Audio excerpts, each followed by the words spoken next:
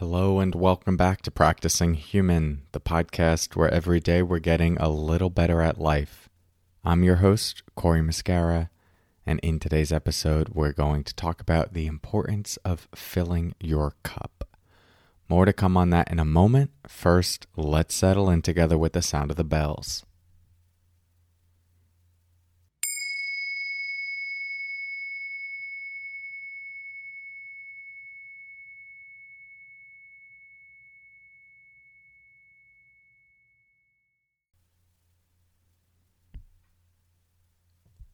Okay, so this idea is spoken about so often in so many different circles that it can be perceived as a bit of a cliche, but it is so important to come back to as a foundation for our growth and really just being of service in the world.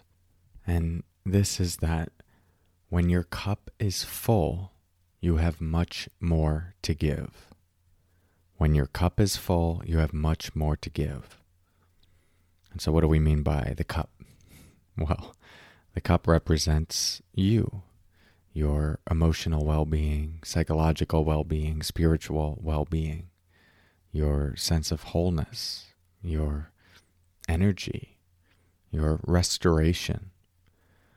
And so often, out of a sense of goodness and caring and empathy, we take care of those around. Some of us have more of an inclination toward this than others, but there are many people I work with, and you might be one of them, for whom it feels much more natural to take care of other people than to take care of yourself. And while this is often coming from goodwill and a genuine love for other people, if we're not turning that orientation also toward us, and I would even argue if we're not prioritizing our own well-being, we're going to deplete ourselves. We're going to either burn out or just lose some of the genuine wish of well-being for another person. Because as our energy goes down, maybe you've noticed this in your own life, you can become a little bit more edgy.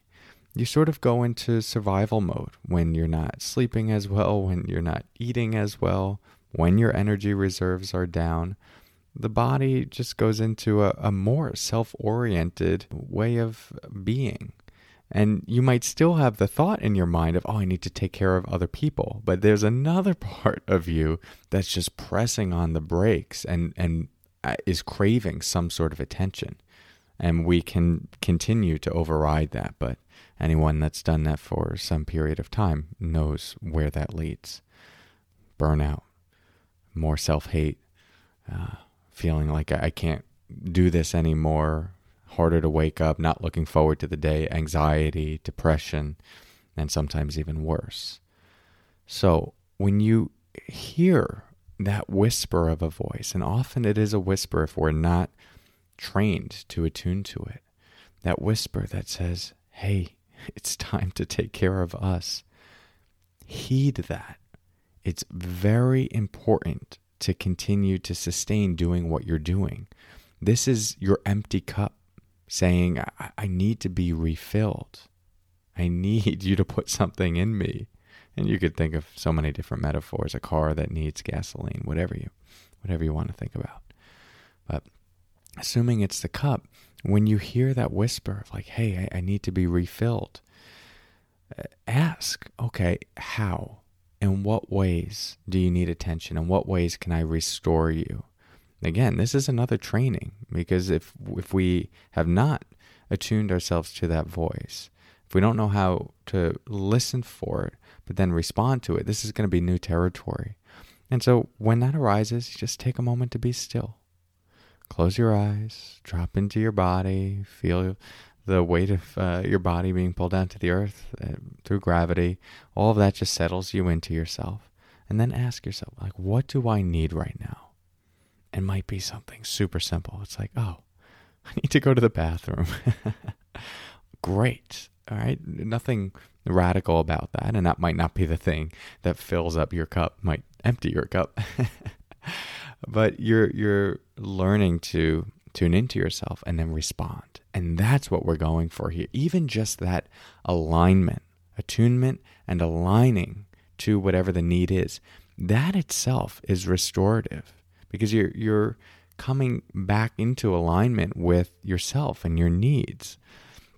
And the thing that depletes us is when we're out of alignment, when we're overriding that voice. So it starts with that. Oh, it's like, I need to go to the bathroom. Oh, actually, I need to eat right now.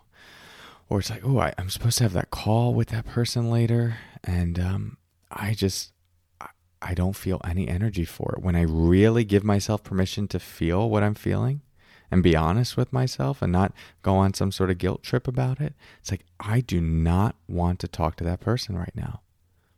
And then we honor it in the best way we can.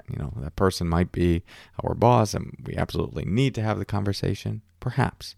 But a lot of times what we perceive we need is just a highly decorated story in our mind that we've given a ton of weight. So when we give more weight to our cup being full and that inner voice that is really instructing us, is serving as a compass for what to do now, then different things get prioritized. But the beauty of that is, as we get more full, as the cup gets more full, what happens? You pour more in, it starts overflowing. And then there's this organic giving.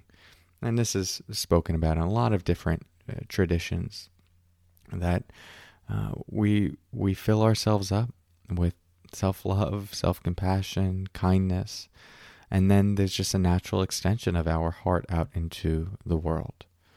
So I just hope it's something that you consider. I'm recording this over the holidays. I know a lot of us are taking some time to rest, but also a lot of us are really attending to other people. And I hope you can use this time, regardless of what time of the year it is that you're listening to this, to also check in with yourself. And then remember that when your cup is full, you do have much more to give. Thank you for your practice. I'll talk to you soon. And until next time, take care.